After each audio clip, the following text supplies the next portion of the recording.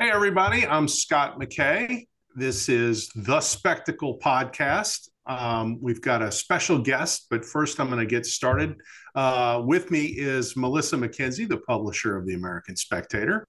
I'm Scott McKay, who's a contributing editor of the American Spectator. I also publish Reviver.com and TheHayride.com. And with us today is John Daniel Davidson, senior editor at The Federalist, who has a very interesting piece that we're going to talk about. Everybody, welcome aboard. John, how you feeling today? Feeling great. Thanks for having me. Appreciate it. So you've got a great piece at The Federalist entitled, "Corporate America Has Launched a Religious War. It's Time to Choose Your Side." And I want to just give a quick quote to this is, what's happening? Why did so many major corporate brands decide to go all in on promoting an aggressive, radical LGBT agenda that just a few years ago would have been considered totally unacceptable in civil society? Is this a psyop? Is it real? What happens next? The short answer to these questions is that we've entered a new phase of the culture war, and in some ways have transcended the culture war completely. What we're in now is better described as a religious war, one that's been launched by corporate America against all of us, and therefore demands we all choose sides.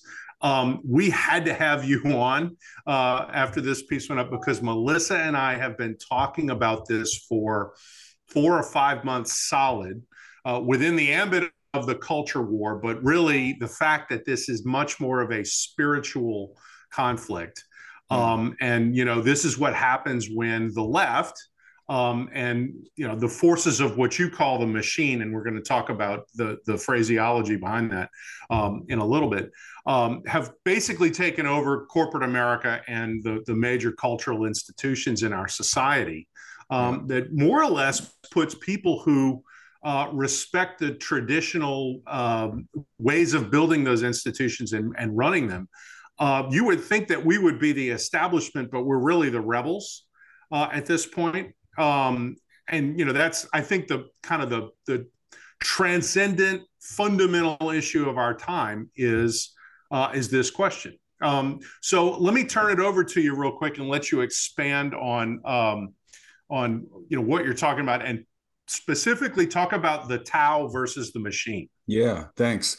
It's a huge topic, and the news hook to this piece was sort of the series of things that we saw from major corporate brands over the past few weeks, from Bud Light hiring this trans performer Dylan Mulvaney to be sort of a PR spokesperson, and then the backlash around that, and then Target rolling out a line of apparel targeting kids, trying to promoting transgender ideology, going so far as to sell binding and tucking swimwear targeted at children, pegged to June being Pride Month. These are, and then there was a few other things, like with the Los Angeles Dodgers inviting this anti-Catholic group that exists basically to mock and profane the Catholic faith to their sort of to give them an award, a community award or something like that. One thing kind of after another, that I think normal people look at this and they have those questions like, what is going on? Like, this isn't the normal culture war. And I think at this point, we have to think of the phrase "the culture war" as kind of a euphemism, and a way to not talk about what's happening, right? It's this familiar phrase that means it itself is almost like a meme in society, that it means arguing about abortion. It means arguing about gay marriage. And what's happening is deeper than that, because what we're having a fight about in American society right now is the nature of reality itself, right? That's what we're having a fight about. And so that is to say, we're having a religious war. That's what religions are about the nature of reality, about what is ultimately true about our reality, about ourselves, about our world. And so it's not, I think, sufficient to call it a battle in the culture war, partly, as I said, because it's just a tired phrase, and we need a new phrase to think about it in clearer terms. It's a religious war because what is going on the left is very much a religious movement. I argue, and in fact do argue in a book that is forthcoming, that what's happening on the left is really a kind of rebirth of paganism, and it's a kind of religious fervor behind that. And so we have to, as conservatives, or just as people who oppose this stuff, we have to think of it in clear terms. That is to say, we have to think of it in religious terms. And in a religious war, everybody has to choose a side. You can't be neutral in a religious war, because if you try to be neutral in this religious conflict, you will automatically be pushed onto the side of the machine, which we can talk about the Tao and the machine. Jump into that real quick, because I think it's a super first of all, it's a super important delineation of the two sides of this. And also, it comes back to C.S. Lewis, which I'm finding everything in 2023 comes back to C.S. Lewis in some, way, shape or form at this point. But people need to understand exactly what the two sides of this are. So if you'll go ahead and hit us with that, I think it'd be good. Sure, and these are sort of like a shorthand, right, for the two sides. So everyone has to choose a side in a religious war. You don't get to opt out of it. You are going to be on a side, and it can either be the side that you choose or the side that you just get dragooned into. And in our case, because our culture is dominated by the machine, that is by the neo-pagan left, if you don't choose a side, if you try to be neutral, you will just end up on that side, on the side of the machine. And I break down, I call, and of course, I'm borrowing heavily from a bunch of other people. I didn't come up with this paradigm, but an easy way to think about the two sides is to think of the one side, the side of sort of tradition and civilization and Christendom, is the side, what C.S. Lewis called the Tao. And the Tao is his ecumenical way of referring to objective moral truth, the idea that reality is knowable, that God is knowable through reason, that human beings have a fixed nature, and that the nature of reality imposes certain obligations on us in terms of our behavior and our obligations to one another and our obligations to God, and that those things are fixed, right? Objective moral truth is fixed; it doesn't change. And Lewis, in an effort to reach as many people as possible and cast as wide of a net as possible, said, this doesn't have to be tied to Christianity, and he was right up to a certain extent. Right. And that is sort of that is the side of people who look out on what's happening in our culture, on the transing of kids and the celebration of things like abortion, on the rise of euthanasia as a positive good, and are freaked out by it and think that there's something wrong with it. The reason they think there's something wrong with it is because those things are in direct contradiction to the Tao, or to objective moral truth.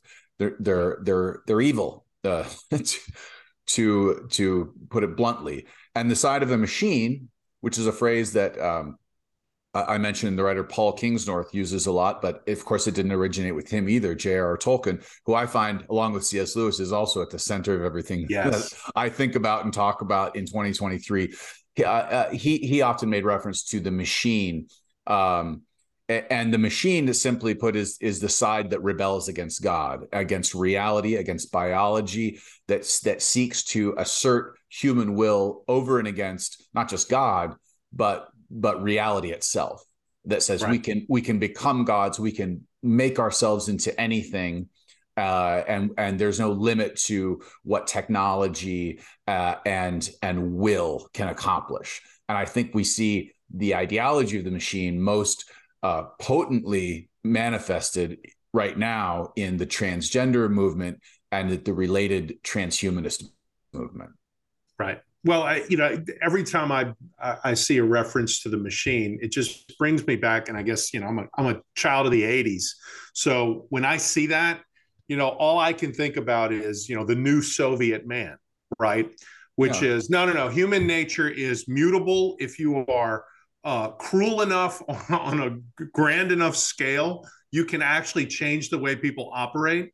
And of course, anybody who lived in the Soviet Union could tell you about what that actually produces, right? And some of what it produces is pretty good humor, because people joked about what a dysfunctional mess the Soviet Union was at all times, right? Like they pretend or we pretend to work and they pretend to pay us, and all of those kinds of things that came out of that, because the machine doesn't actually work unless what you're looking for is just the raw attainment of power for those who are attached to the machine, in terms of doing good, in terms of producing results, in terms of getting anything accomplished to further the condition of mankind. It's a colossal failure, and it always has been.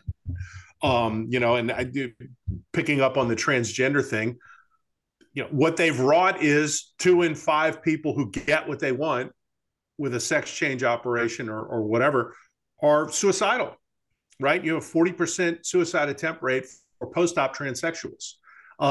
Anyone with a sense of morality or propriety would immediately stop pushing this stuff.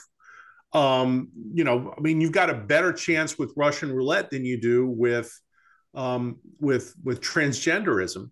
And yet they're pushing this thing like it's a positive good. And then you find out, whether it's drug companies or hospitals, what's really behind this is they get to make people patients for the rest of their lives. So you can't get any more crass or morally relativistic or flat out evil than that. I think it's a fantastic example of exactly how evil the machine is. Yes, Melissa, please go. Well, I have a question for John. So it seems like 10 years ago, when this kind of vague march started on the left, that it was, you would see via social media, of course, the leftist kind of screeching about things, and then the powers that be backing down and kind of becoming more neutral. What seems to be new and associated with like the ESG stuff, where it's actually, corporations are scored on how socially conscious they are, and the definitions are all made by people on the left. This is a huge shift, and it's something that has been kind of subtle. It started out, ironically enough, with Bill Clinton, at least it seems to me, where they had all of a sudden everybody in those years were being taught about, not sexually harassing your secretary, for example. That started way back. I won't even say how old I am, but way back. And now it seems to be infected everything. And what kind of the crazy that seemed stuck on a college campus, or maybe someone at work had to endure an hour of training per year, is now ubiquitous. And so what happened? How did we get here? I think it's a great question. I think you mentioned the campus, and the campus has sort of been a kind of wet market, if you will, for these toxic ideas, where they develop and they fester on college campuses, and eventually they break out, into the wider population.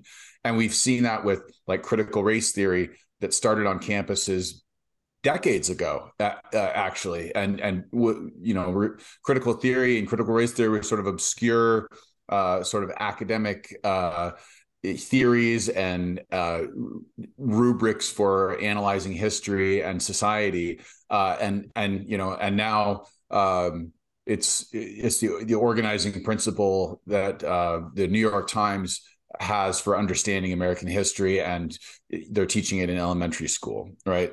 And it's the same, I think, with gender ideology, and it's the same with climate change.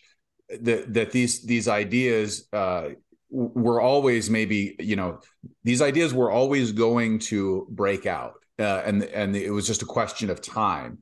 And I think there are a few academics who kind of saw this decades ago and said something about it. Harold Bloom comes to mind, who saw kind of this idea that you would look at literature and you would care about like the sex or the race of the author, and that would inform your analysis of it. He thought that was ridiculous and said so at the time.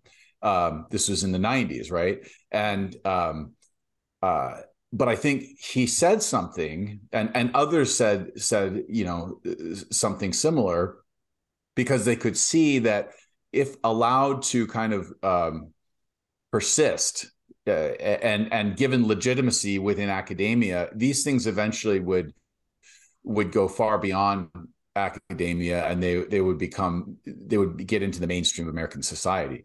And I think that's what's happened, partly because we've just sort of allowed our universities to run wild, and these departments to proliferate with ideologues who and what has happened along with that is that the standards have dropped quite a bit as well.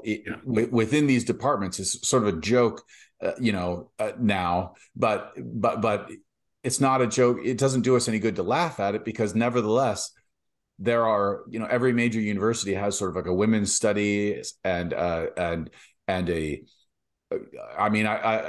haven't been keeping up, so I'm probably outdated in my own knowledge of the absurdity of what some of these departments and majors are even called at this point. But I think that we made a big mistake in sort of allowing this to fester in academia, because you're right. Now it's not coming from like the ideologues, the activists are running these institutions and these corporations. Target didn't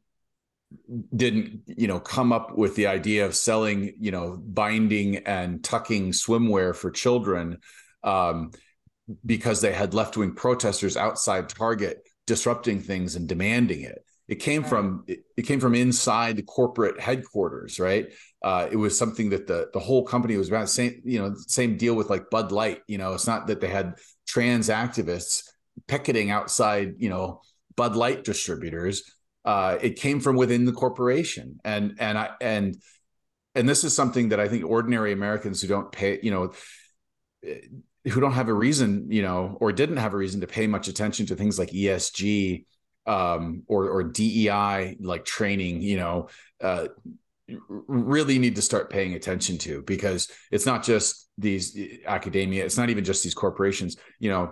It's the U.S. military has been captured by DEI now, and what's amazing to me is that if you actually go and look at these corporations and these institutions and their own materials that they come up with, the internal trainings and the things that they even say in presentations or at the World Economic Forum, they'll just tell you what they're going to do. They'll tell you what their plan is, and it's just as radical and insane as you might imagine it to be. And then they go and do it. And the world that they're creating, I think, is a world that most people don't want, which, back to your point earlier, I think it won't work. But they're going to give it a shot. Anyway. Well, you say it won't work, but it's working. I mean, right. The thing is that the average person is absolutely cowed. And this is up to this point, the Bud Light thing has been, at least in my memory, the first effective pushback from the other direction. Yeah.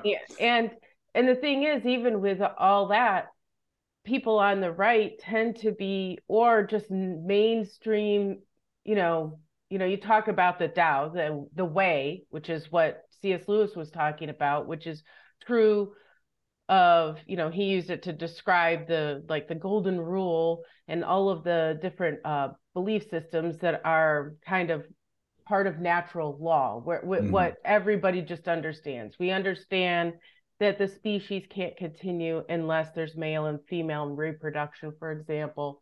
That's just like something super obvious that on the left they want to deny. So which leads you to places where a guy takes hormones so that he can leak out of his boobs and basically poison a baby, right, so that he feels better about the fact that he is in the right body and not the wrong one, or whatever he's thinking, making nature conform to his needs. And so like, we really have only seen this pushing back, and we're already starting to see on the right from people like even Trump and some others who are uncomfortable with winning this fight because they don't want to get rid of certain constituencies. And so like, we're in this kind of bizarro land of, yes, we're fighting back, but no, we can't say this. And I think that the challenge people have is they don't want to sound mean to people, but yet they don't want their kids to be indoctrinated into this insanity. So how do you handle it? Yeah, and we have to sort of overcome that, the idea that pushing back against this and calling it what it is mean or somehow cruel, or it's not, that it's not compassionate. It's a much more exaggerated version of what I sometimes argue when we're talking about like the border and immigration. I've spent a lot of time on the border, reporting on the border crisis. The idea that sort of like the left or the Biden administration's border policies are compassionate is totally wrong. It's the opposite. They're cruel. Those are cruel policies because they create misery, and they create a lot of suffering and a lot of exploitation of very vulnerable people. And that's exactly what happens with this trans stuff. It creates misery. It is cruel.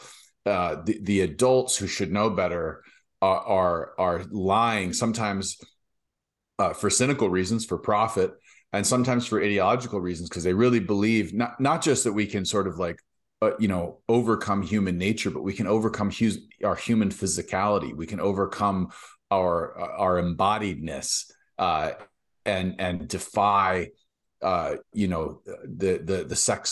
sex binary, right? So I think that we have to, and our politicians, if they want to be part of sort of the resistance to this, have got to get over the idea that they're being cruel or they're being mean if they say, no, you're not allowed to, we're not going to allow these surgeries for minors in our state. And if doctors do this, they're going to go to jail and they're going to lose their medical license. I mean, it is amazing to me that Ron DeSantis is only one of the only mainstream politicians who's just willing to come out and like just say that plainly to the camera. Like whatever else you may think of DeSantis, he's one of the only like politicians with a national profile who will just say it without some mealy-mouthed contextualizing, without having to apologize for it. Just says the thing that most everyone knows is true in a straightforward and uncontroversial way. He just says it matter-of-factly. If we can't get that kind of a consensus in our political leaders, in our elected officials, then there's not going to be any pushback in terms of like policy on any of this stuff. And maybe there won't be, that's the other thing. We have to prepare for the fact that maybe there really won't be. Right. Well, one of the things that one of my friends said is that, well, it is a suicidal ideology. I mean, the one thing about this is the parents who are abusing their children into transdom is they're not procreating. It's not happening. That crazy town has a dead end, It does. The Soviet Union had a dead end too, right? But tens of millions of people died along the way, so it's right. In some ways it's cold comfort to say like, this is a dead end. Yes, it is a dead end. I agree. It's a dead end in the long run. I mean, and as a Christian and as a Catholic, I think, of course, we're fighting in some ways the long defeat, at the end of which is the ultimate victory. But in the meantime, I don't think that the right should say we just have to wait it out. We have to wait it out, but we also have to fight. Well, if I can jump in here, I get back to the new Soviet man, right? And the Soviet Union, Russia collapsed under communism. China did not. And the difference between the two was Tiananmen Square, right? When the Soviet Union was in the process of falling and democracy was breaking out all around the Iron Curtain, the Chinese Communist Party took a look at the protesters in Tiananmen Square and they sent in the tanks. And that is the version of communism that's still around. It was marked by the Chinese Cultural Revolution, which you see echoes all throughout our society right now. And it is a communism that is far more brutal than the Russians ever. I mean, Russia had some semblance of Christianity left in their culture, even after several decades of Soviet communism. And so there was a certain reticence to do the things that the Chinese realized needed to be done if they were going to perpetuate that system. And what was most important to them was control. It didn't matter whether people were capitalistic or Marxist Leninist in terms of economics. They were okay with turning their country from communism to fascism, so long as there was an authoritarian, totalitarian control structure on top of society. And the problem that you have here is, like we're saying, the machine doesn't work.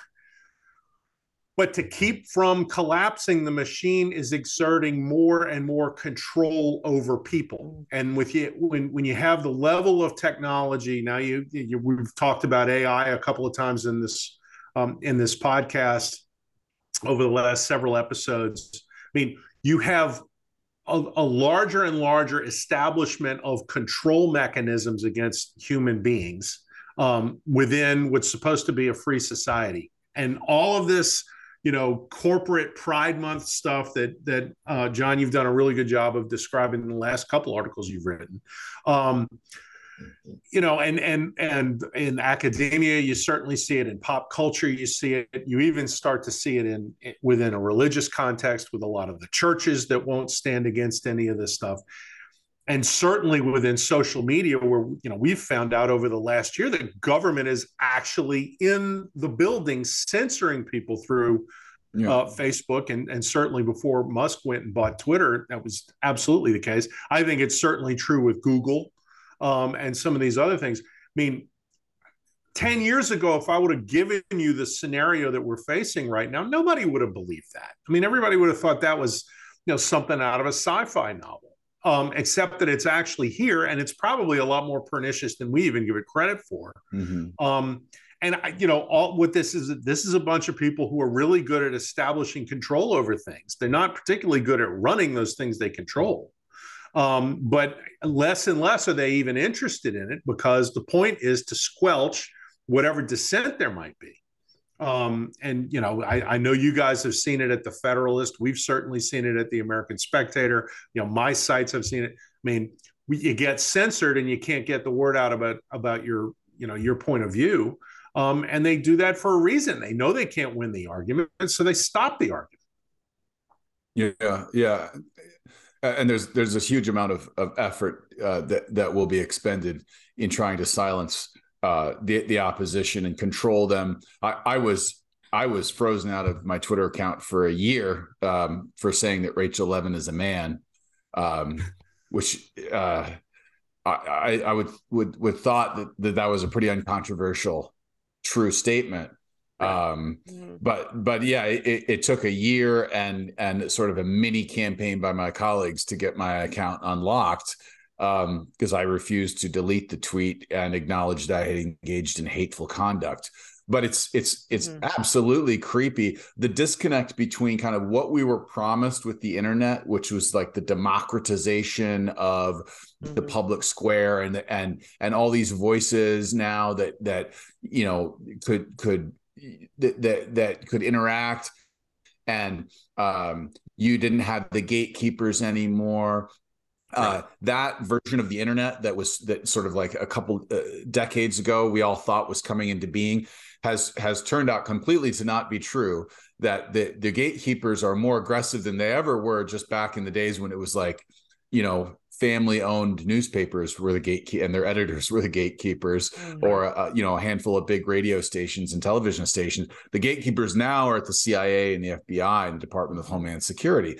That was one of the big revelations from the Twitter files, right? Is that the censoriousness and the policies to suppress free speech, as you say, are coming from inside the government. The federal bureaucracy essentially deputized Twitter to not just suppress free speech, but meddle in our elections. And I wrote a long piece for Hillsdale College's Imprimis magazine recently, detailing what we know, like what's the takeaway from the Twitter files. The takeaway is that the surveillance state that the Twitter files sort of shined a light on, that's inside these social media companies, is totally incompatible with a self-governing republic. And it is an existential threat to our system of government and our way of life.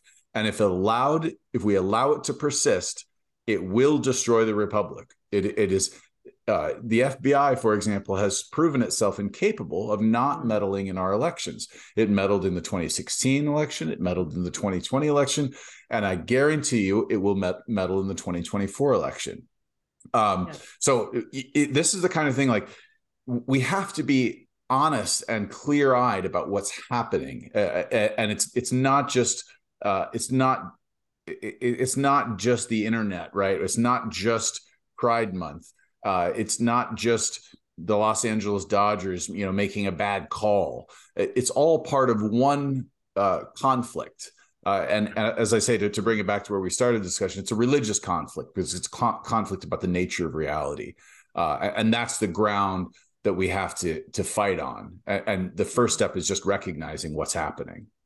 Well, John, I go ahead, was just thinking about, so like, when I remember when the Green Revolution happened in Iran. I don't know if you recall that, but it was really the first Twitter thing that happened. And it was amazing the amount of information that got out, and we could see in real time. So now we have what's going on in Ukraine, and you cannot get anything except propaganda. I have sought actual original sources, whether it be in Russia or in Ukraine, and you can't get it, period. They talk about filtering out, information going into Iran or going into China or going into Russia. But we don't talk about the very same things happening in the United States, where we simply are not given the information, so the American people can't make a decision about, is this a good thing or isn't this a good thing? And that's just one example. And it was freer. It was freer. The information getting in and out of Iran was freer than it is now. And we have cameras everywhere. Everybody has phones, and it's all lost. And so, like, when you make a compelling argument that it's a total warfare, because it's on every single platform, it's every single corporation.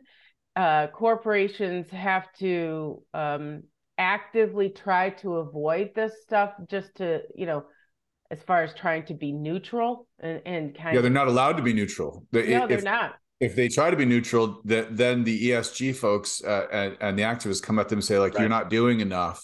You need to proactively sort of engage in Pride Month or whatever it is. Right. Well, and I would say it's even worse than that, because if you go and you look at, for example, Anheuser-Busch's stock price, I mean, they're taking an absolute beating on Bud Light, and you saw much more of it over the Memorial Day weekend, which is a big beer drinking weekend. And I mean, there's video everywhere of, convenience stores. I actually saw at I don't remember what stadium it was, but there's a George Strait concert. And I mean, it's, they've got this massive cooler full of beer cans, and like all that's left is Bud Light, because people came and drank everything else. That should be a company that's completely in a disastrous shape. But Anheuser-Busch's stock fell.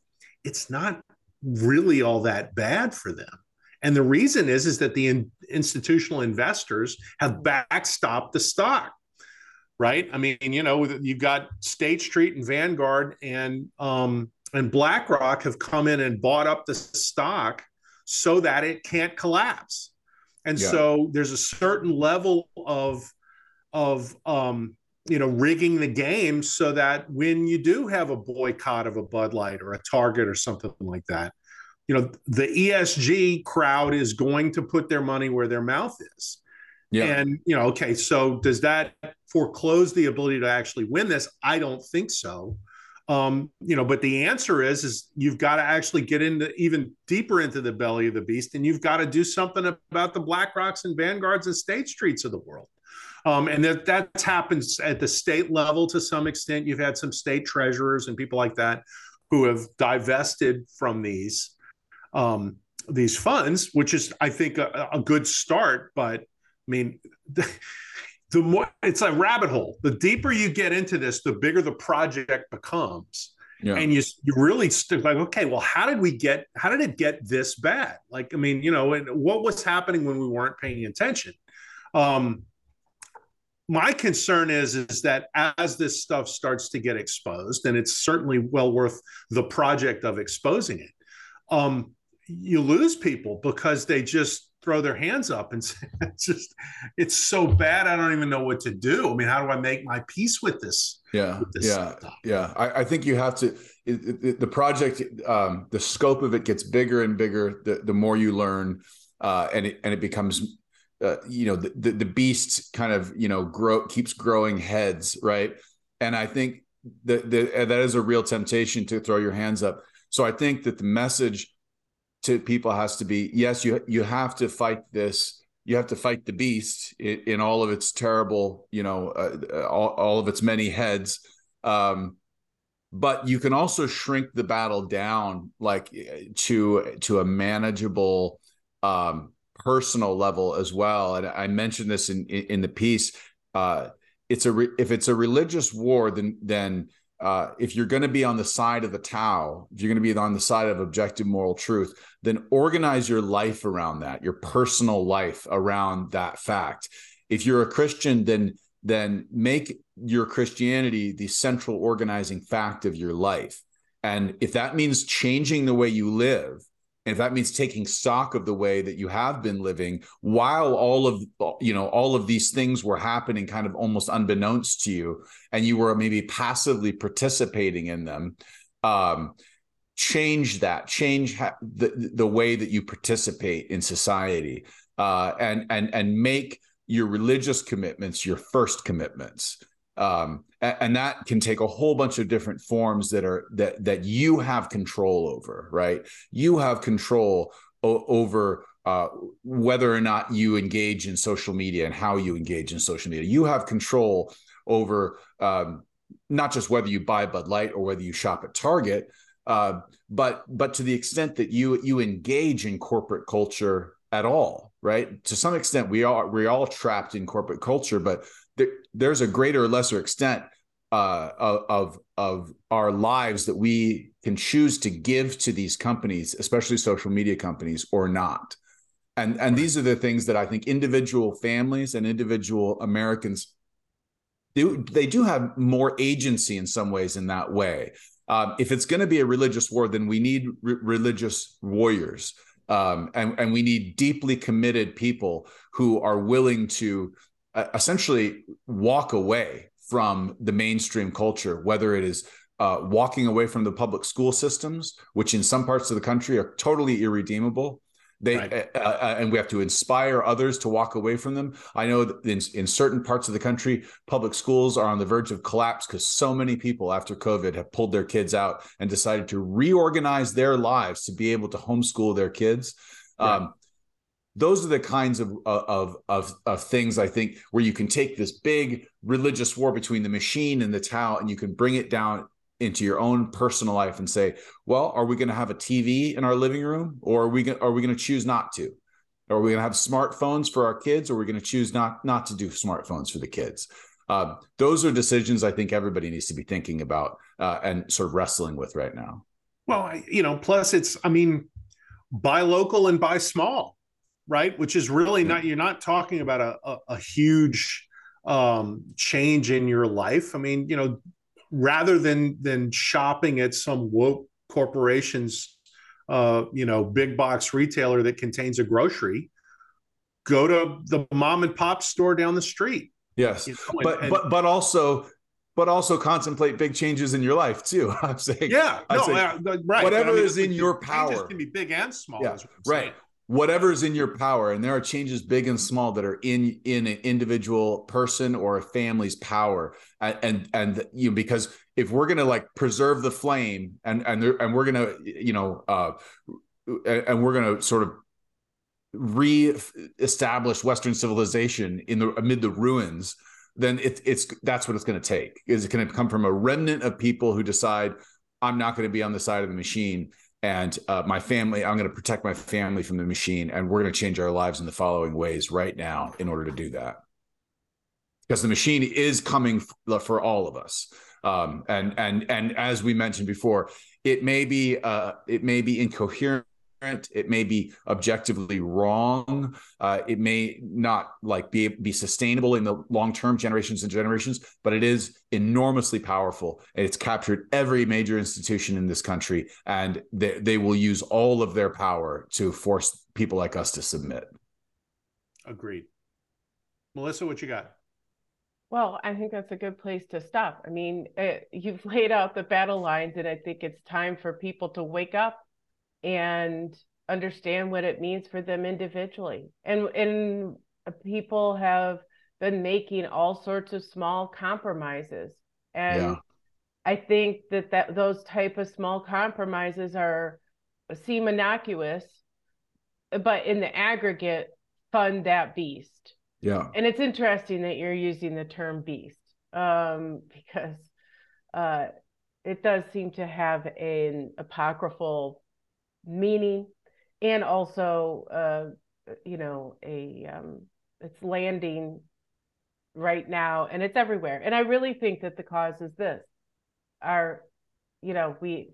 we are carrying the mini beast in our hands pretty much nonstop, and it's changing what we value, and it's how we perceive reality, how we perceive reality. And so it's easy to get lost in it, and then you kind of go back into real life, tangible life. And but the thing that's scaring me is what used to be on this kind of virtual world is in the real world now. And it's being amplified. And so we're seeing a lot more of the war is becoming more real, and in some cases actually literal, like fighting and this kind of violence and all sorts of things that just aren't good.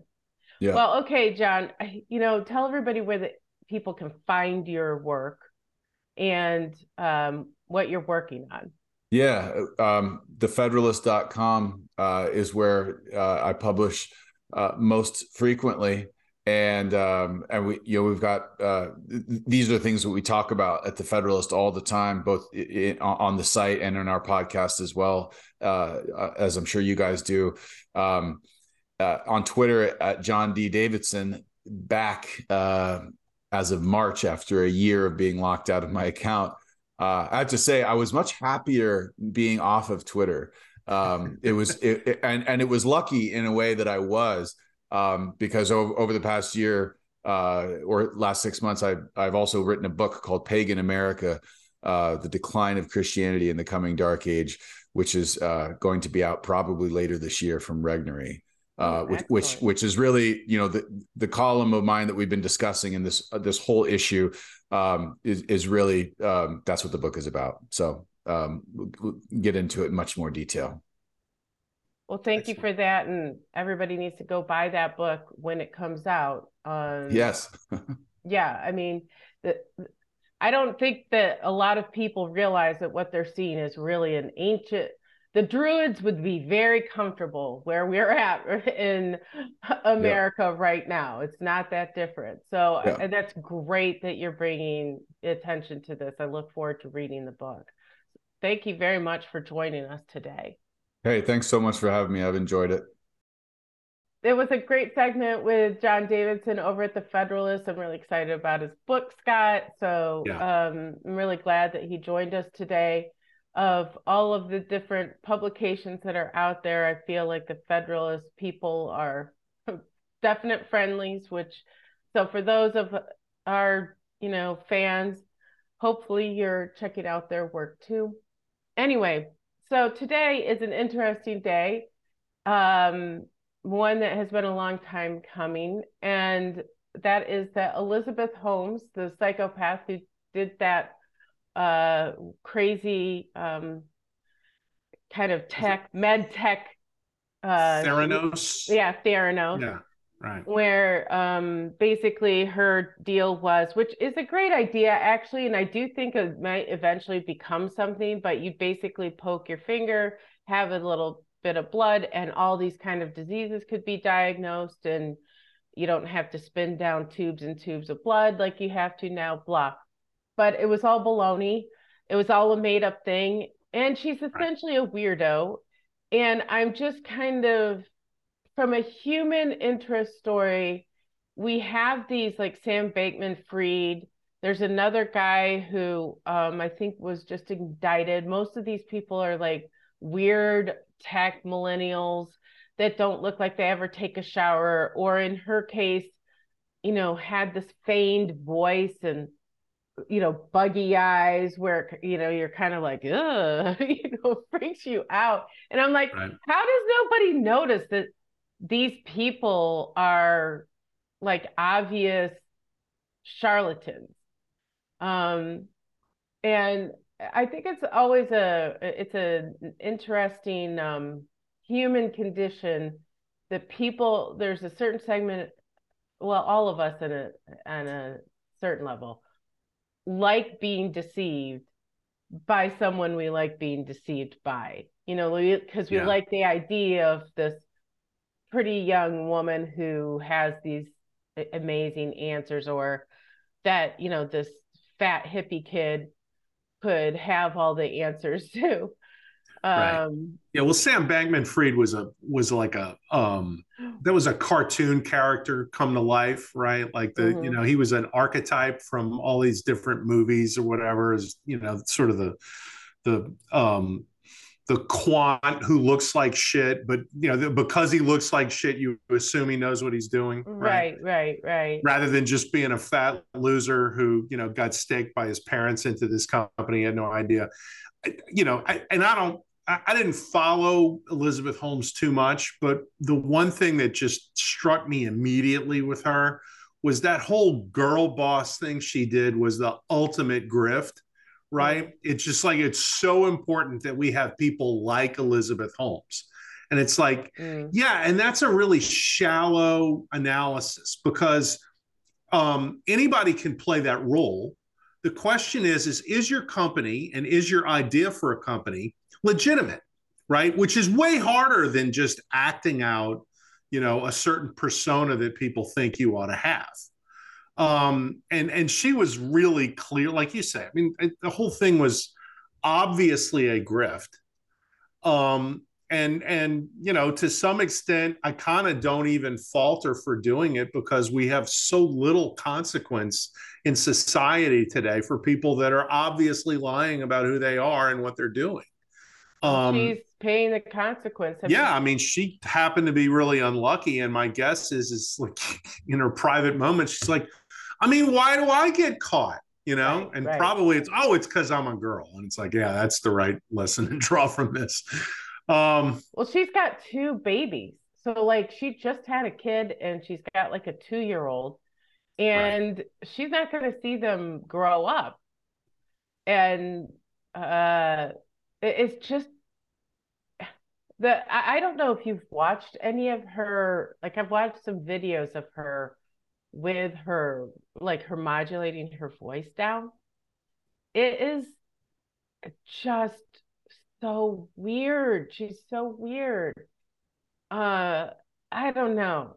It's anyway, so she's going to prison finally.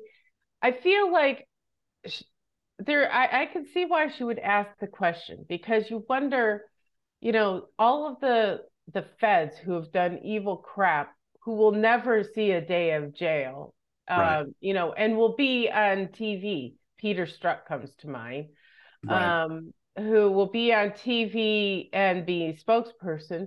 The fact that anybody has any consequences for anything at all can probably seem shocking for Yeah, you could actually interpret pretty much all of it as unjust yeah, when you have so much just obvious crime that's being completely ignored, right. on on the part of people with power.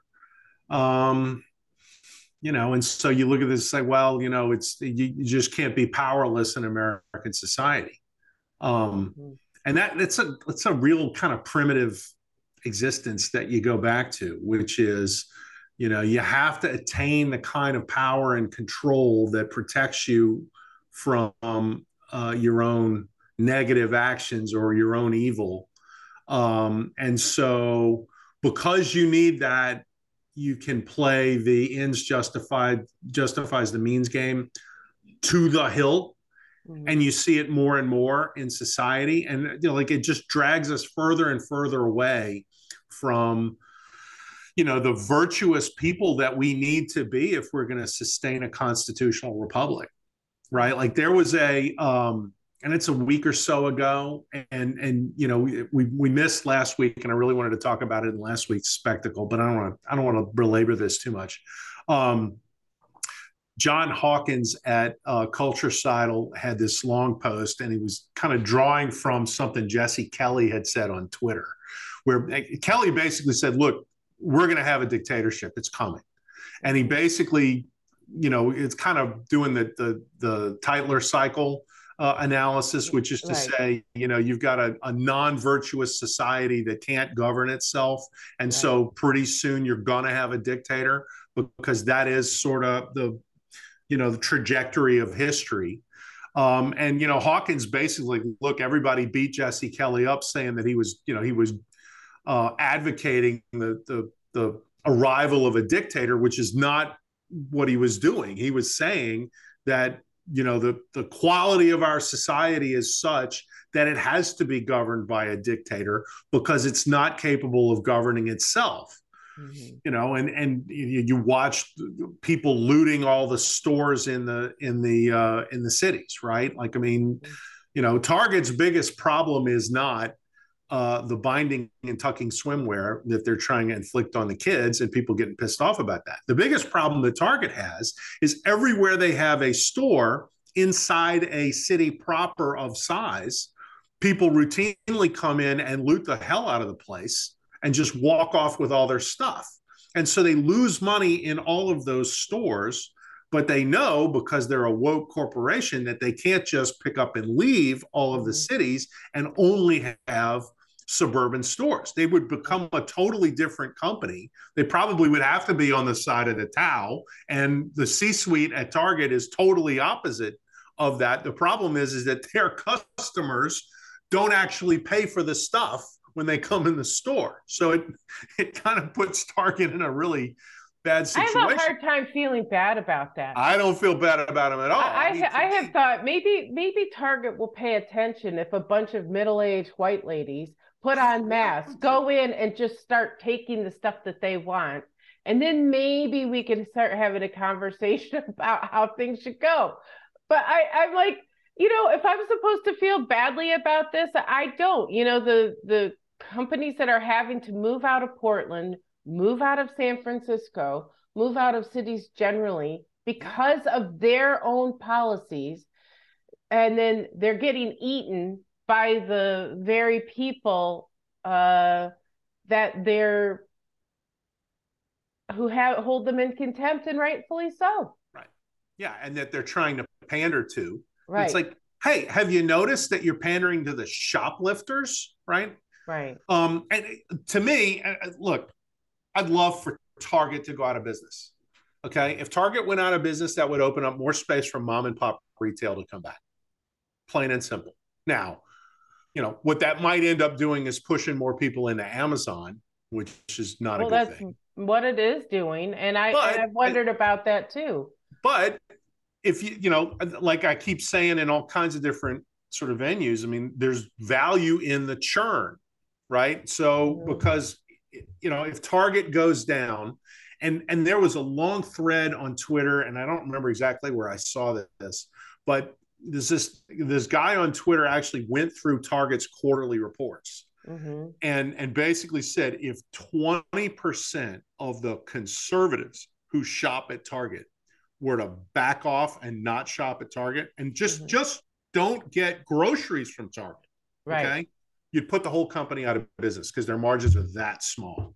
Right. And if you did that, then the space would open up. And yeah, people would go to Amazon. But if there's, some guy starts up a grocery store down the street and people aren't shopping at the super Target in the outside of the mall, right? And instead they're down the street at, Mike's grocery store,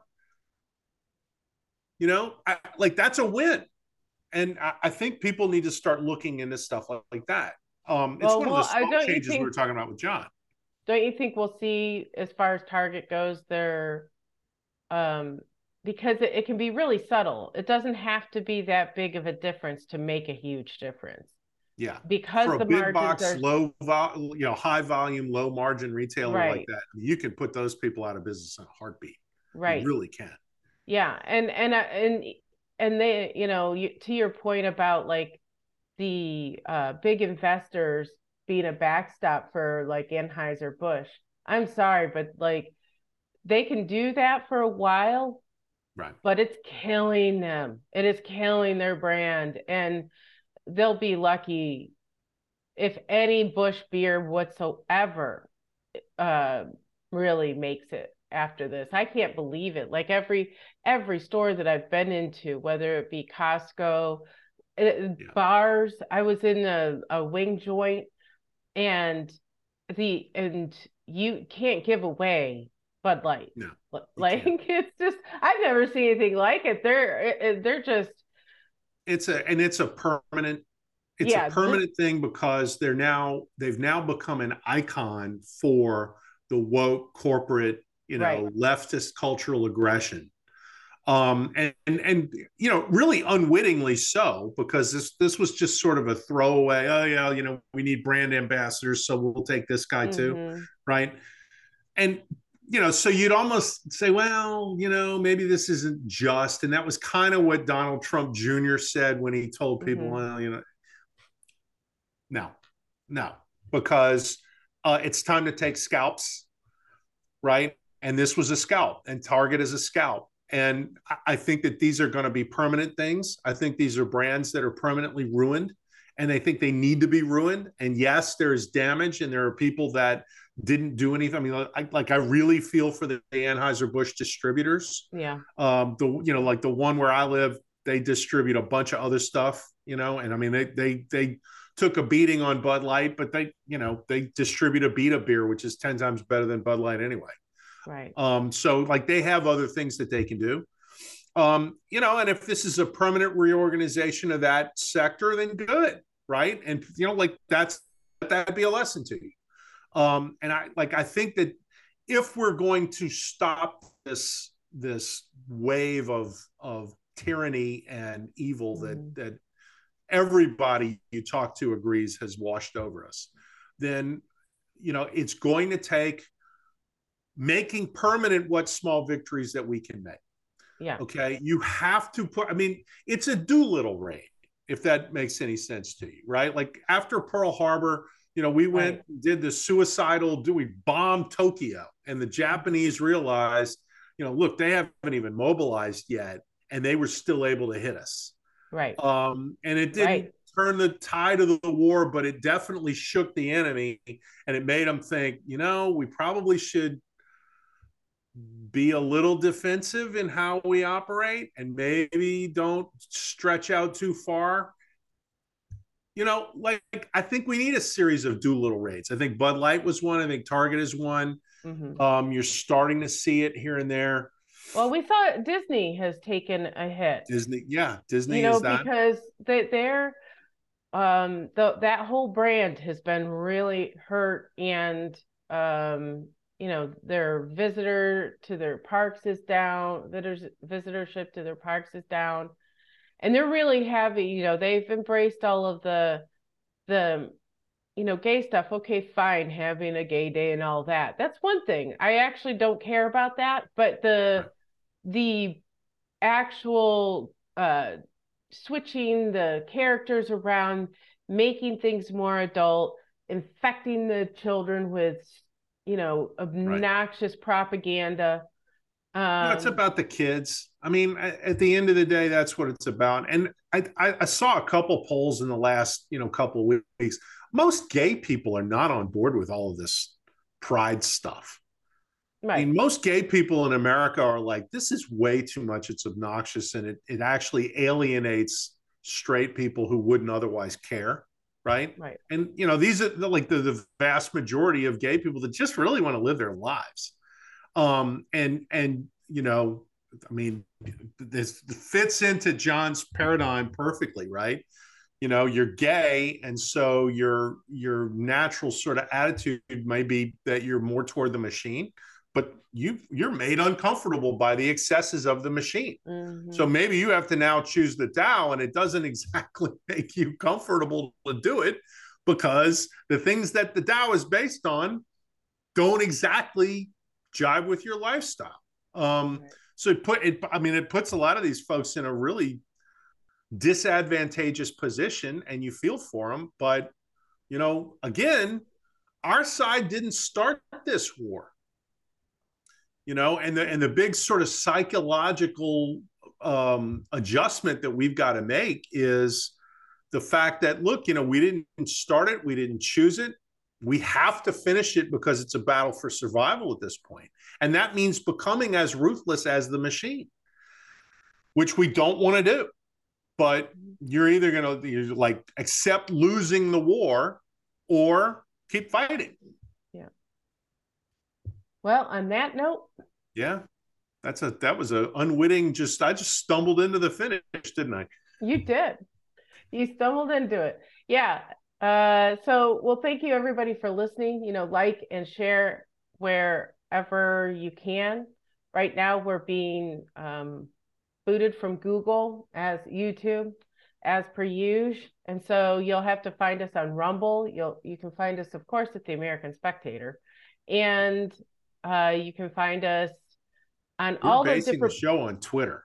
This is a Twitter show at this point. This is a Twitter show at this point, and you can find us on podcast platforms everywhere too. So there's really no excuse for not listening to us, because we're everywhere. That's the conclusion I'm coming to, Scott. That's right. Thank you all for being here, and we'll see you next week.